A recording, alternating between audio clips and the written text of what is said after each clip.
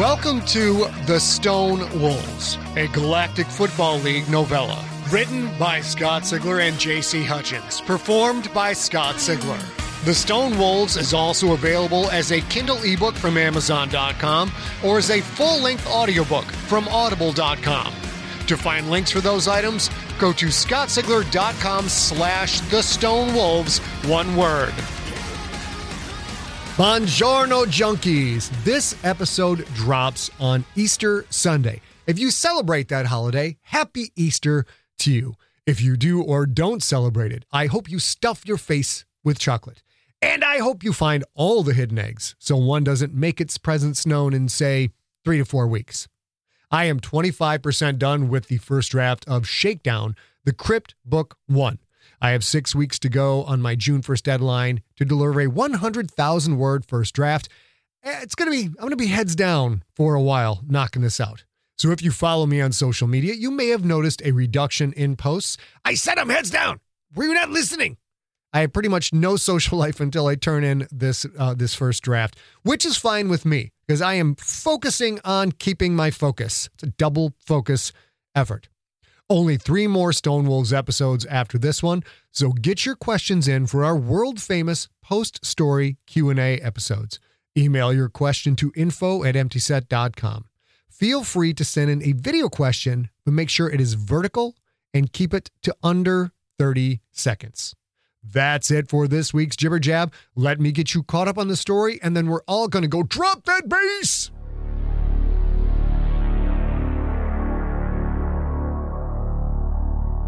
Previously on The Stone Wolves, the killer crashed Thorne's party and has the Vermata operative dead to rights, but can he finish the job and put an orphan maker bullet through his bitter enemy?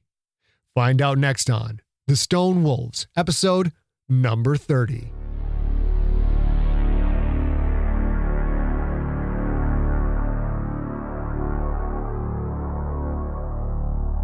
Chapter 25.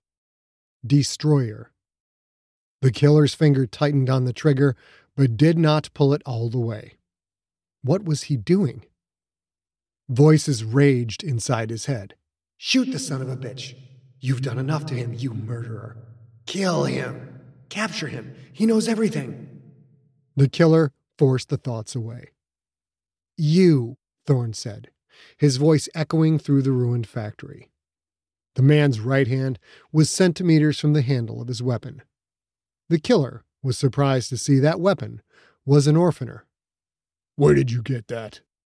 From an old null knife vet, Thorne said. It seems the nation doesn't take great care of its heroes. She needed the money. For a moment, the killer thought about asking who it had been. Maybe someone he'd known from his days in the service, but he realized that he didn't really care. The past was dead, just like so many other things in his life. Like his sons, his wife. The killer felt the rage bubbling up.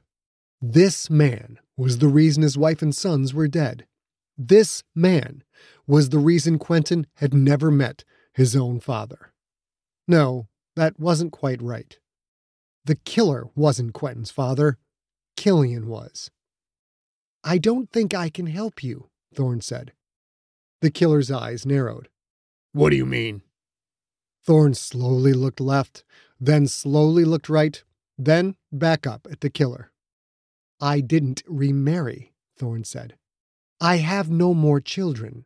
So, if you're waiting to see where my family is so you can murder them too, I'm afraid I can't help you. The words slashed at the killer's soul. He tried to stop the memories of what he'd done that day, of the savagery, the brutality, but he could not. The begging, the beating, the cutting, the blood. The killer had done that. Not Killian, the killer. The hatred in Thorne's eyes. The killer recognized that hatred, felt it himself, matched it. When you tortured me, when you ruined me, that meant I had to get this wonderful new body, Thorne said. Thank you so much for it, monster. Let me show you what it can do. We've been friends for so many years, Killian. Come on down from there. You murdered my family, and I made your wife burn herself and your son to death just to escape me. Don't you want to wrap your hands around my neck for that? Don't you want to hit me over and over again, feel me break, and taste pure revenge for what I did to your family? I know I want that. Emotions raged inside the killer. All he had to do was pull the trigger. But Thorn was right. The killer wanted to beat that man. Beat him to death, slowly, painfully. The killer wanted it. The killer did, but Killian did not. The rage lowered, faded, and then it was gone. Nothing but a memory. And, strangely, so was the killer. He was gone. Killian didn't know how he knew. He just knew. "It doesn't have to be like that," Killian said. "You're busted. You're not getting out of here. Put your hands on your head and get on your knees, Thorn." The hate-filled eyes crinkled. The man smiled wide, wrinkling a face reddened by the sudden cold. "What are you going to do, killer? Take me to the authorities? Are you going to make me talk? I thought you and Redwire hadn't seen each other in decades, but it turns out you've both been watching the same bad movies." The dead sense flashed into sudden reality, all-encompassing, dragging time to a crawl. Killian saw Thorn reaching for his gun, reaching slowly, so slowly. Killian's finger tightened on the trigger. Finish the pull, and Thorn's head would explode. The man would die at Killian's hand, just as his family had. Because Thorn was right. Killian was a monster. He was a murderer. Even in the darkest of wars, a war crime was still that. A crime. Thorn's hand crept closer. In real time, it was a fast draw, driven by cybernetic implants. The hand wrapped around the orphaner handle. Slowly, so slowly, the gun started to slide from the holster. And even as this happened, Thorn's eyes burning with hate, never left Killian's.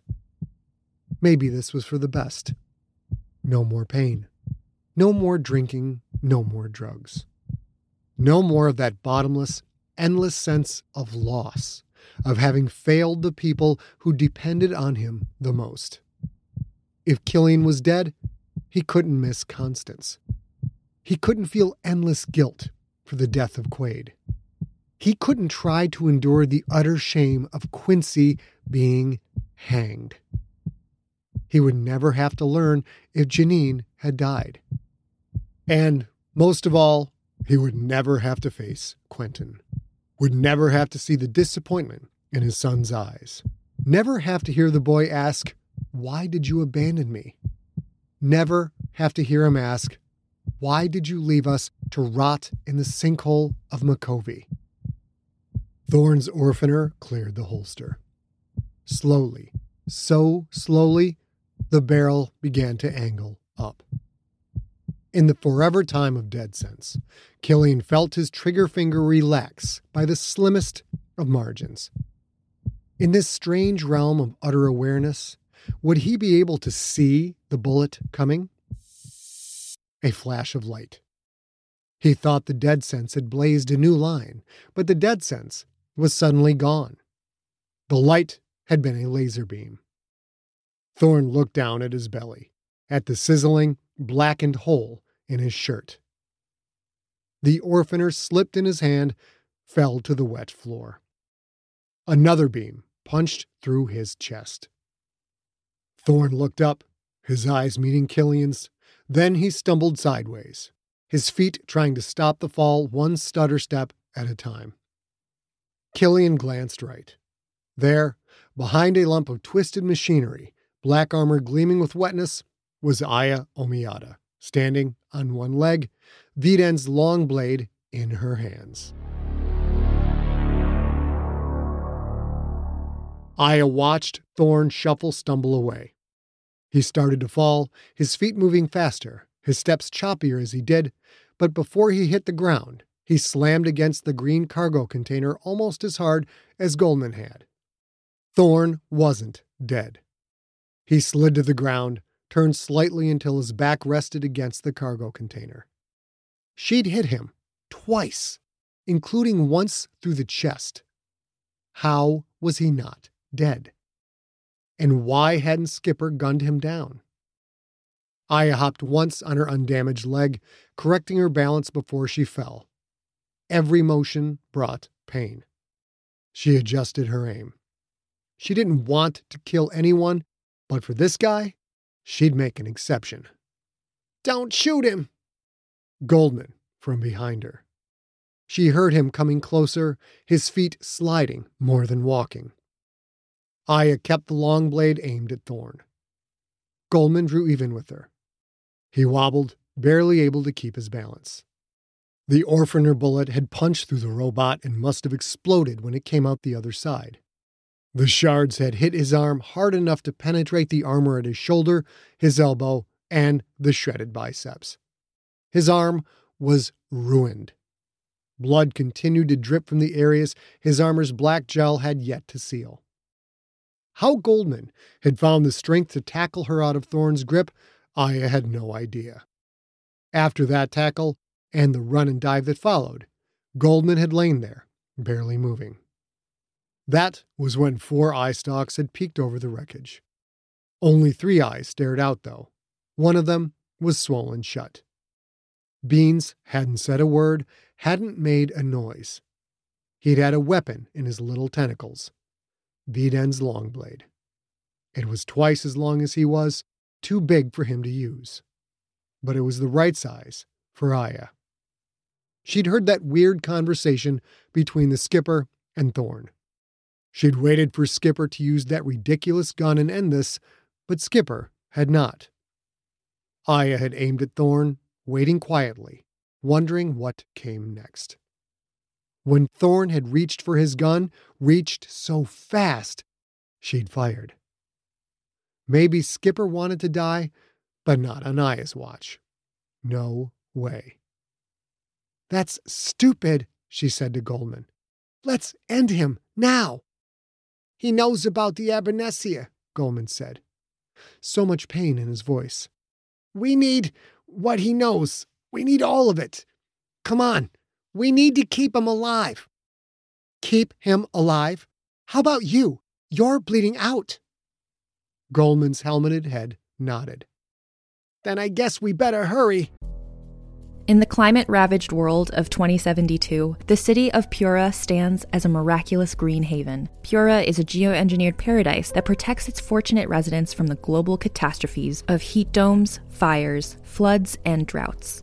In a time when the world outside is unsafe, it's vital for Pura's existence that people rally behind the purpose of the city, and Demetria Lopez, head of the city's public relations, tirelessly promotes its idyllic image. But when she stumbles on a dark secret that, if exposed, would be the downfall of Pura's existence, she must decide who and what she's willing to protect.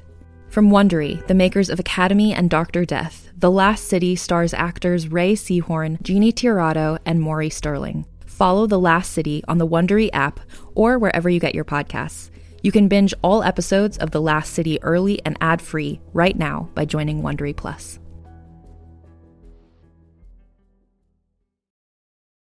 Hey there, this is Justin Bartha. I made a funny new podcast, King of the Egg Cream. It has the greatest cast in the history of podcasts with actors like Louis Black. I'm torn by my feelings for 2 women. Bobby Cannavale. You can eat it, or if someone hits you, you can put it on your cut. Melanie Linsky. I wonder what these marvelous things are that look just like boiled chicken feet. Jason Ritter. I can break things and pick locks and kill people. Michael Stuhlbarg. The whole point is to inspire people that they should make themselves better. Ari Grainer. No, don't whet its appetite. What are you, an idiot? Me, Justin Bartha. That's not just any egg cream, that's a Lemke's special. And all narrated by the hilarious Richard Kind. This is the story of Harry Dalowitz. and how he rose from nothing to become New York's King of the Egg Cream. So if you like funny true stories, come listen to King of the Egg Cream, available wherever you get your podcasts.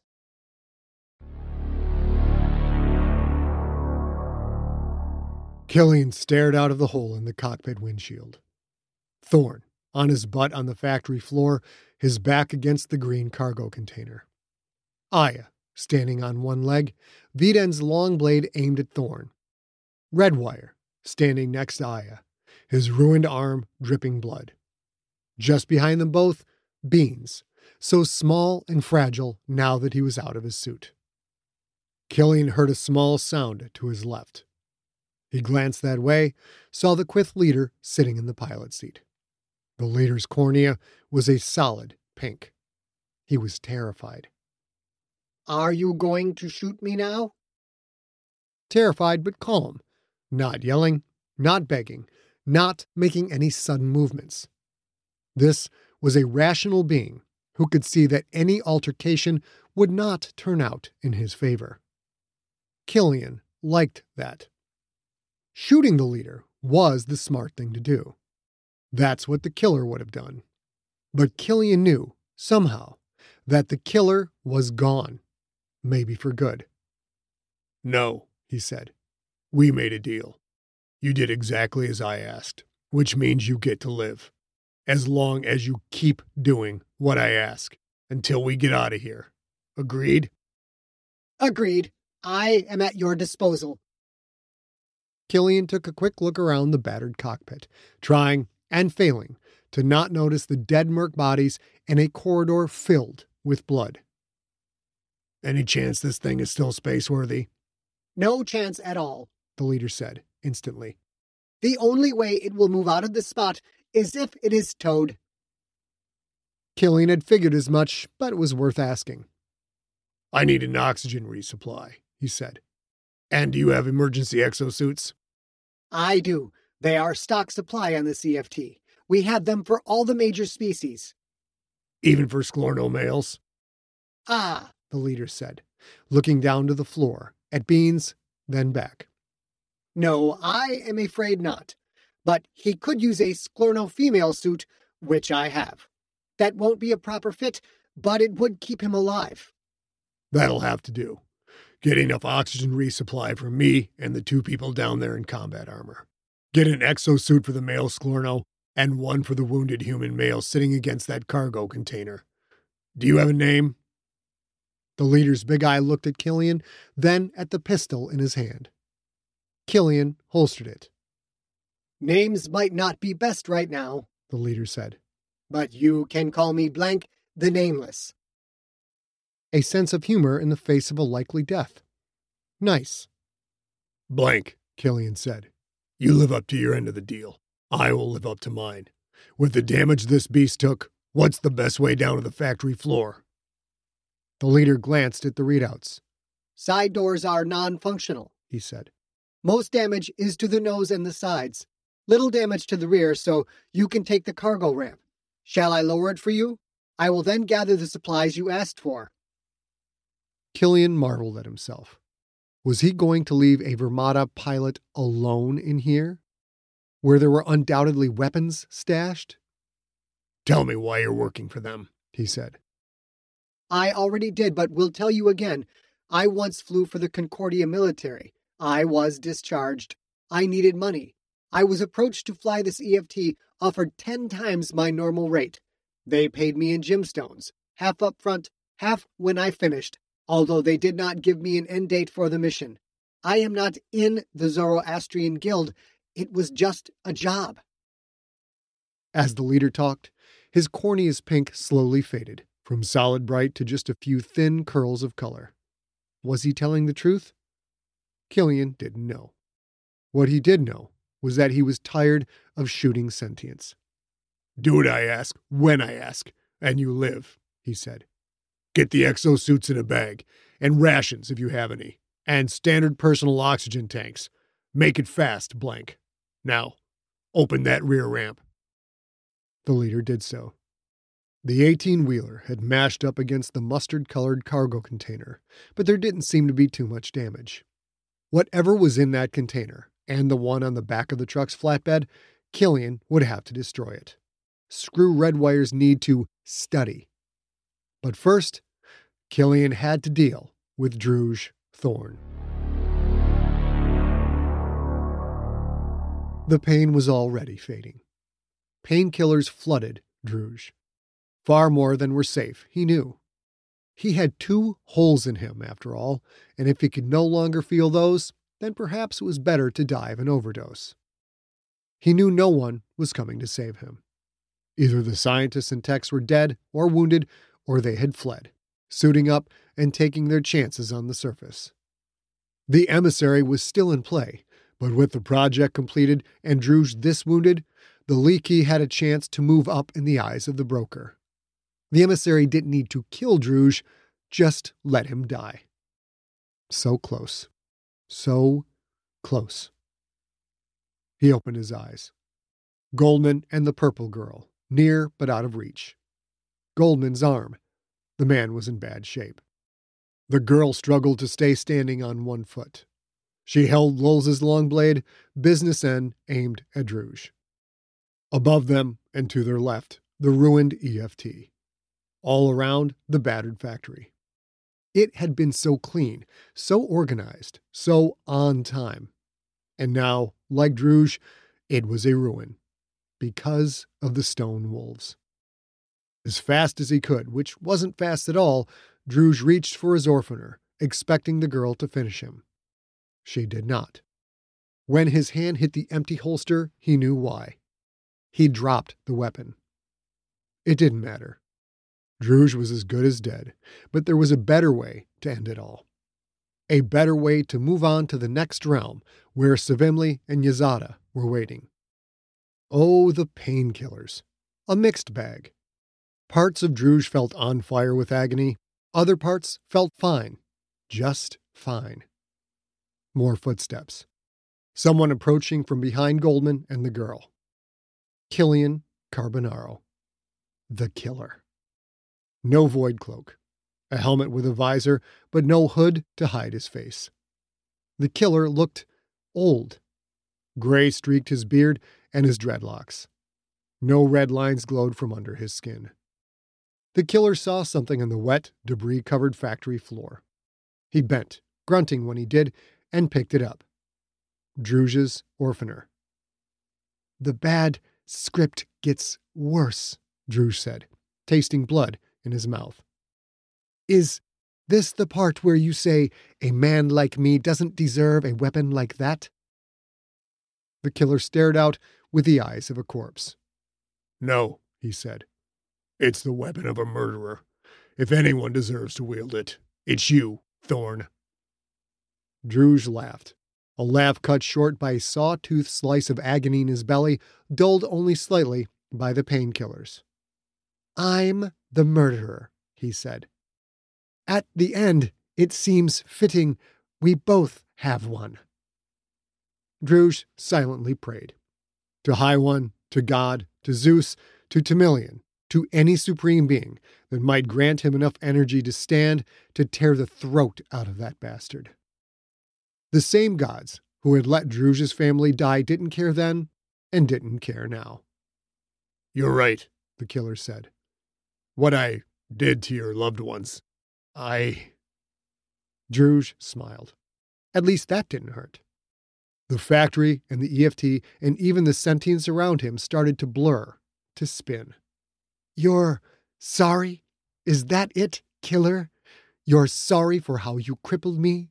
You're sorry that you beat my husband and child to death, that you smashed their heads together and splattered their brains all over me? The purple girl's face wrinkled the way one's face did when they heard something ridiculous, clearly untrue. She glanced up and back at Killer, as if expecting him to call Druge a liar. The killer did not. You're sorry, Druge said. I'm not. I'm happy your wife and children are dead because of me. I've got nothing to live for, and neither do you. The killer looked at the girl, then down to the debris-strewn floor behind her. A male Sklorno, right there. How had Druge missed that? Getting shot twice through with a long blade could mess with one's concentration, apparently. The factory walls began to waver, to sag, to swirl. These were some good painkillers.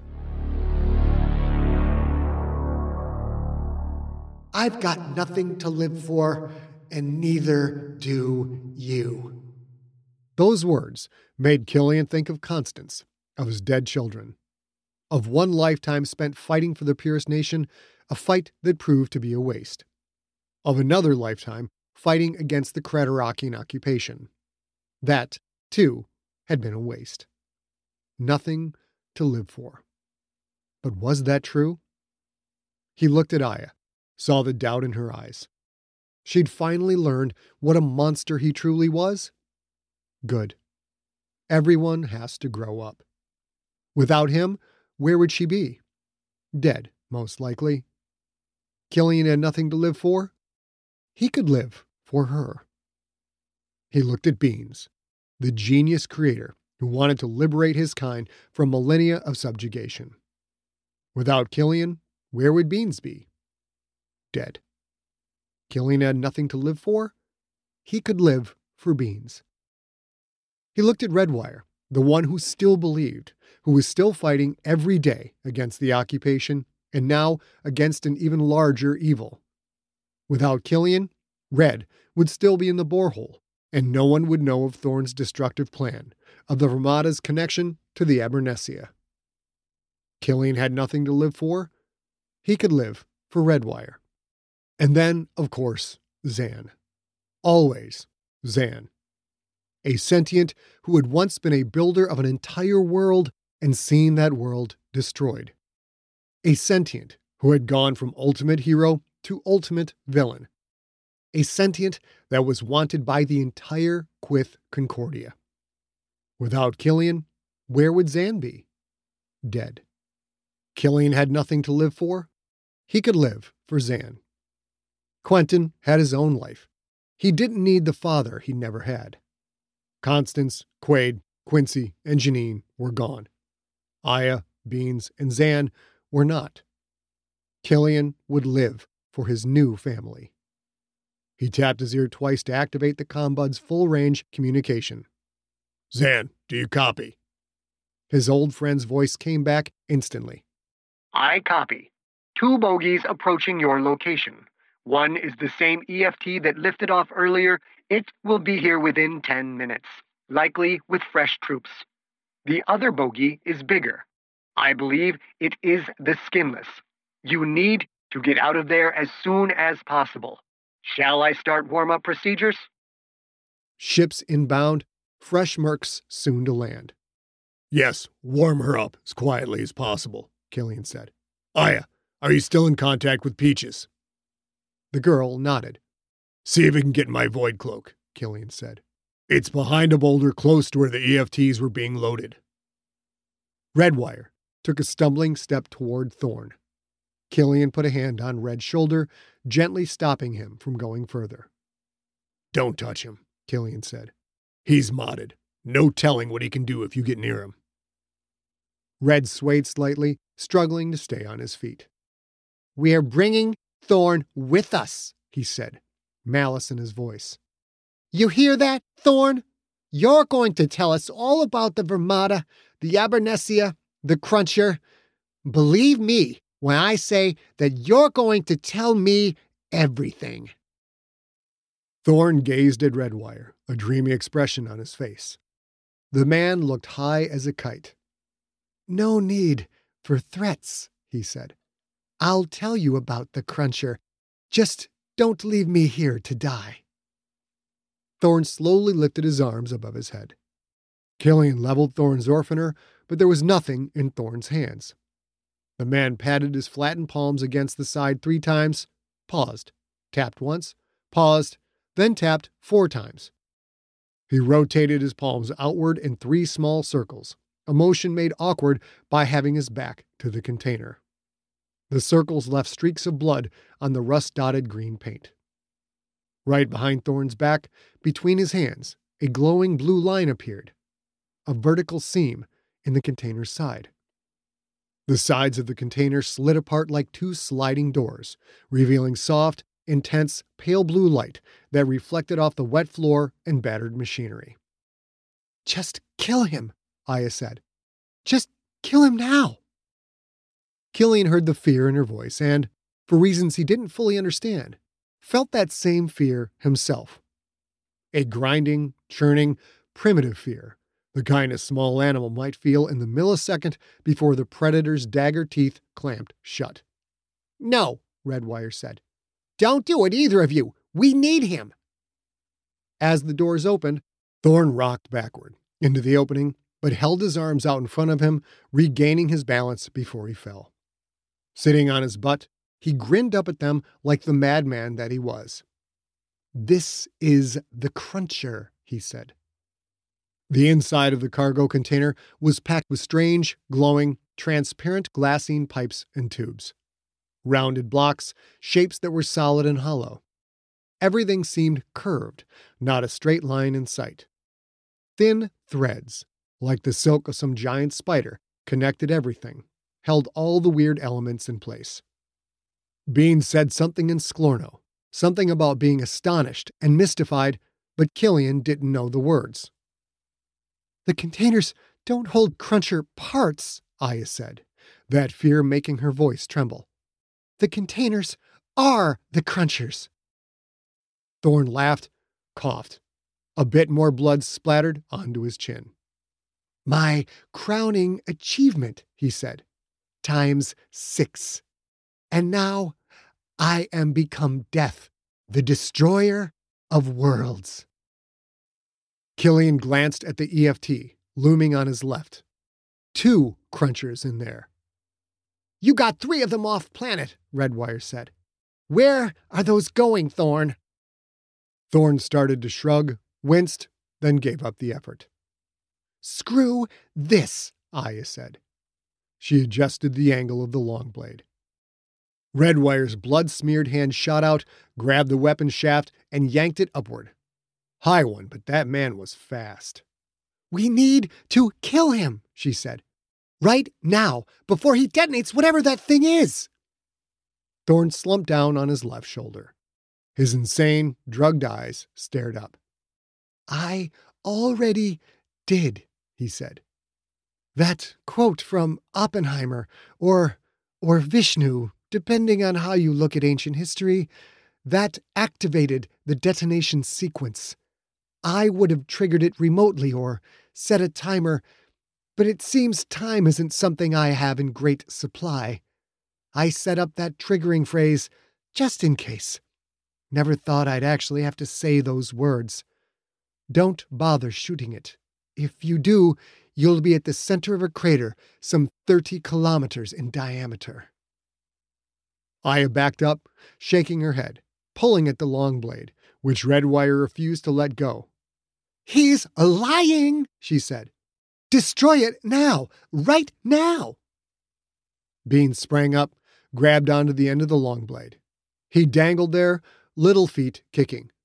"Don't. I think he's telling the truth. Shooting it could kick out an energy burst that would kill us all. We have to get out of here." The container started to hum, a whining, rhythmic, almost solid noise, like a damaged water pump just before the pipes burst. "Back away," Bean said, his feet still kicking. "Back away." Killian did. His feet pressed down on loose wreckage, but he couldn't tear his eyes away from the container long enough to see where he was walking. Everyone backed away from Thorn and from the Cruncher. "I'm happy," Thorn said, shouting to be heard over the growing sound. "I'm happy I killed Recoil. I'm happy I killed Lulz. I'm happy Hopscotch is dead. I would have rather seen you die first, Redwire, so that the killer would know I'd taken everything he cared for. But, sadly, you'll have to die together."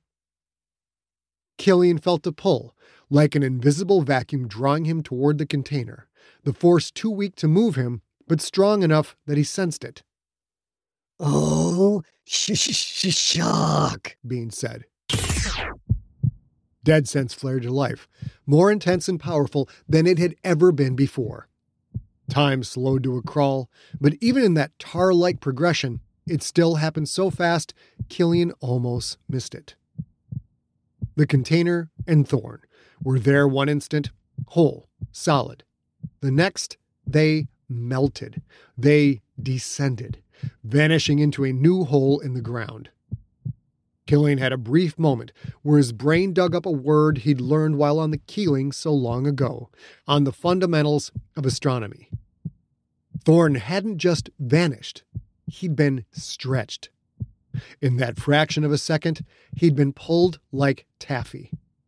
Spaghettification. That was the word. The world snapped back to real time. All the wreckage close to where the container had been slid toward the rectangular hole, then into it. Killian felt that vacuum pull again, but stronger. For reasons he didn't know, he tossed Thorn's orphaner toward the hole. The pistol flipped through the air, the path normal until it wasn't, until it suddenly accelerated and shot into the negative space. More wreckage slid in, as if the hole's pull was growing stronger, expanding. Killian heard the creak of metal and the crack of composite. Directly above the hole, some 20 meters up, the factory ceiling dipped, as if some giant standing outside had pressed a pointed finger down on it. We need to get out of here, Bean shouted. Right shucking now. The anomaly will increase. This whole factory is going to get sucked in. The radius around the hole seemed to expand, drawing in more wreckage. The plexcrete floor cracked, pieces being drawn down. The ceiling stretched further. The bottom of that new stalactite ripped free, shot into the gaping space. The high-pitched sound of air shooting out of the factory. Killian didn't know how to process what he saw. Was this a goddamn black hole? He didn't know. What he did know was it was getting stronger, fast, more up than out, but soon it wouldn't make any difference. He had to act quickly, keep his people calm, and get them out of there. Zan, come in. I am here. We need pickup now. We'll be north of the facility. Still in warm-up mode, Zan said. 10 minutes until I can lift off. The moment I do, those patrolling EFTs will most likely come investigate. The fighters. Shucking hell. And were all the mercs gone? He didn't know. Killian had to keep his people together, keep them calm, organized, and ready for any threat. He kept backing up, staring at the impossibility even as small bits of wreckage slid toward the hole, slid from the place his feet had been only seconds before. Everyone, stay with me, he said. We need to keep together and get outside till Zan can get to us. It's exponential, Bean said. If we're on foot, we won't get 100 meters before it's too late. Killian's back hit the smashed EFT. We can take the truck! That voice had come from above. Confused for a moment, Killian looked straight up. There, leaning out of the hole in the cockpit window, was Blank the Nameless. The truck! The Quiff leader screamed. Maybe we can outrun it!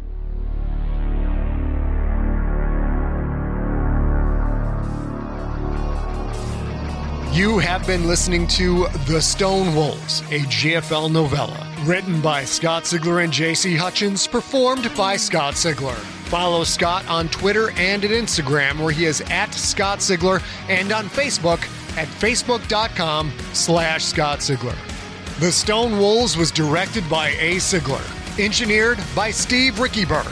Copyright 2021 Empty Set Entertainment. Theme music is the song Battle Cry by the band Super Weapon.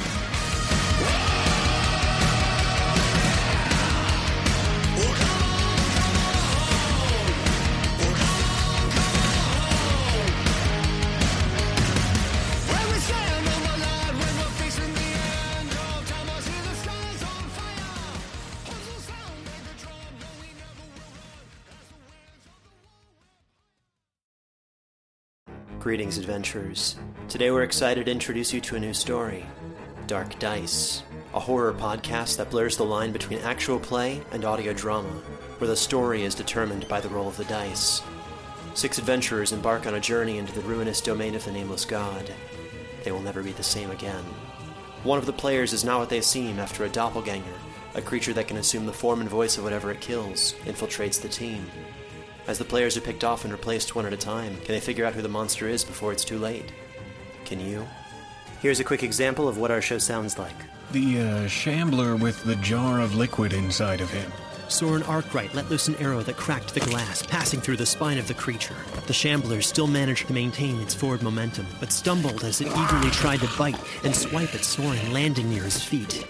As Jeff Goldblum has now joined our cast, Dark Dice is available however you listen to podcasts.